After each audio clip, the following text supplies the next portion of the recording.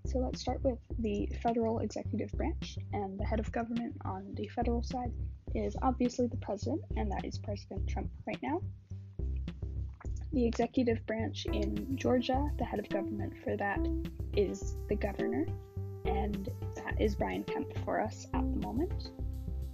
The federal constitution, the U.S. Constitution, was ratified in June 21st, 1789, and it has 7 articles, whereas the Georgia Constitution was ratified on November 2nd, 1982, and it consists of 11 articles. The federal legislative branch has the House and the Senate. The House has 435 members, and the Senate has 100, 2 from each state. The Georgia General Assembly, which is basically the legislative branch, was established in 1751, and it continues into the present.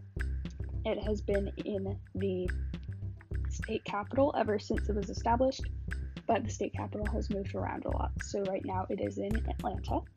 Elections are every even year, for example, 2002, 2004, 2006.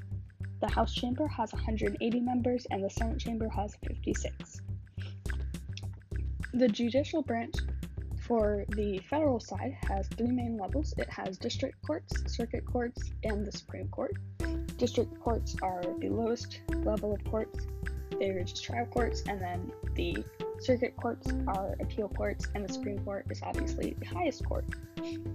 In Georgia, there are 7 levels of court. There are superior courts, which cover felonies and divorce, state courts, which cover misdemeanors, probate courts, which cover wills and child custody, juvenile and magistrate courts have no jury. Juvenile is obviously for people under 17, and magistrate is for civil disputes and warrants. And then the 2 higher courts are the Court of Appeals and the Supreme Court in Georgia.